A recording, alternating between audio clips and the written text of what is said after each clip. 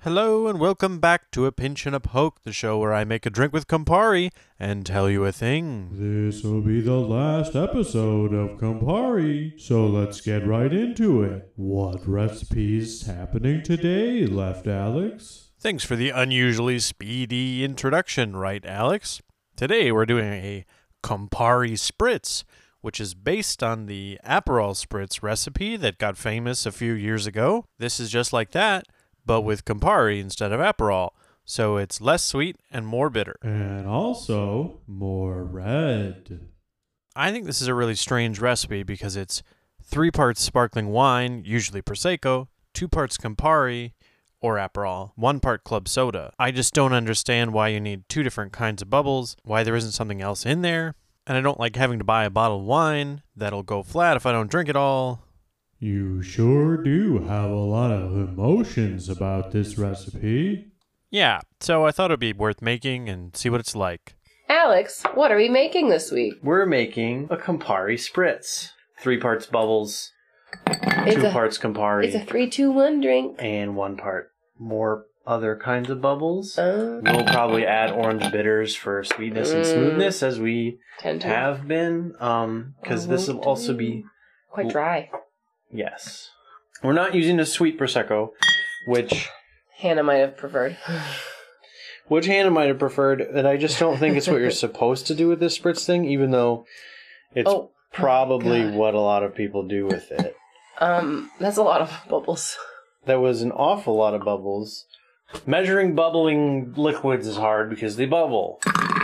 Wow, it's a gorgeous red color. My. It is amazing when you dilute Campari with something that's not another color. It's striking. It's a gorgeous color. So that's quite bitter, but in a fun way. Oh my god. Okay. I do think it would be better if it was sweetened a little bit more. Oh, yuck. It's so bitter. And I think more bubbles would be, more of the Prosecco specifically would be better. It's like if someone was like, let's make a Negroni a kid's punch drink. And then they gave you this. And you're like, no. You missed. Yeah, because it's lighter and bubblier, but it doesn't taste any better. Right. Yeah, that's really quite... Well, and so I think the Spritz is a weird drink anyways, because they're this is a light spirit and then it's a wine. Uh-huh. And I could see it being really crispy and refreshing on a hot day, but move over summer drinks, let's have something interesting. I don't know. Yeah, it spreads out the bitterness of the Campari in I don't know where the sweet's coming from. Well, I think it's that thing of bitter and sweet are not actually opposites. No. They're 2 different flavors. So this Campari is really bitter, and when you do certain things with it, it has an element of sweetness. So I think when you give it this many bubbles, some of the sweetness comes out, but not in a particularly helpful way. Right. Grab the orange bitters. I want to start there, because sometimes you garnish this with an orange. It's on that shelf. Because the orange bitters has some sweetness to it. It's sweetened. Right. It's, sweet and spicy. It's evened out many drinks that we've made in the past. Mm-hmm. So that's 2 shakes. Now it smells like orange bitters, which I love, right? Right. And it takes some of the edge off. It helps significantly. Yeah. I still don't think this is my favorite. That's fair. I think to me, Campari tastes like grapefruit and grapefruit peel. Yeah. And it's got that sharp bitter of the pith and peel. And that just doesn't go away. It's absolutely true. It has a very long tail in tasting it.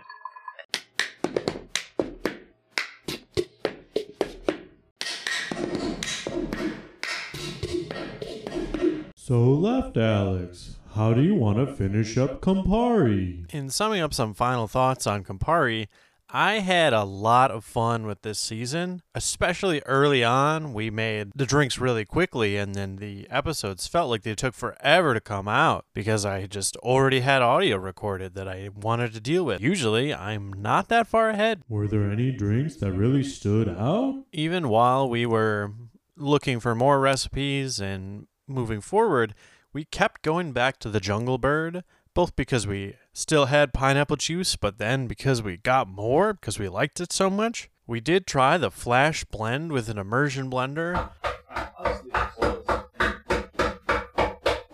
So we've been enjoying Campari so much that when we got a chance to get a new rum, which is the plantation pineapple rum, which is supposed to not taste like pineapple, but be kind of the herbal parts of pineapple and not just pineapple flavored. We're trying the Jungle Bird again. We went back and got the expensive pineapple juice again, and we're going to try the flash blend. So we just busted up some ice broadly. We're going to mix them together and then flash blend it with an immersion blender and see how it goes. Keep going.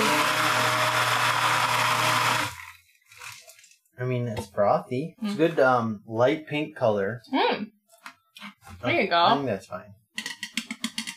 Oh, look at that. Wow. So, nice and frothy all the way through. The bitter's coming forward. And I think as it warms up a little, that won't be quite the case. You know? But the blending worked pretty well, I think. Yeah. Not as thick as like a blended margarita kind of deal, but like definitely not just liquid. Well, and our best effort with a blended drink so far. I think the blending, it brings the Campari forward quite a bit. Yeah, it's like once it gets cold, some of the other flavors are more timid. This is not bad, but I definitely prefer it just on ice. Just on ice. Shaken. Yeah. We shook it last time. We shook it so last it's still time. got like a little frothy from being shaken. But I'm curious to see, because like you can kind of see it starting to separate, like the ice. Mine has. Certainly. The ice and the liquid kind of, separate from each other. That's and I wonder. Now that it I like this a lot. It's not bad. Yeah, this is good. The flash blend is fun. I think this is a lot easier than what we thought it was going to be. Yeah. I did have to pound the ice pretty hard. I also played around with it just in pineapple juice and in Sprite. What's fun about Campari is that it's such a potent and rich flavor that a little bit really goes a long way, which is not something that I would have said about Nocino, and not something that's simple to say about Chartreuse, my previous seasons, where even a quarter to a half ounce of Campari will color and flavor a drink, and even if it's just fruit juice, it makes it really rich and complex in its bitterness balancing with sweet acidity. So I had a lot of fun with this season. It wasn't Hannah's favorite, so thank you for sticking with me. Thank you. But I do think I will be trying to keep Campari on my shelf in the future, just because I think it's so fun. And thank you for listening to this episode and this season of A Pinch and a Poke. We'll be back in a couple weeks with a seasonal episode before we figure out the next season. Go ahead and visit the description for links. Go ahead and visit the description for a cocktail recipe and various links to places you can find my episodes and social media and email address.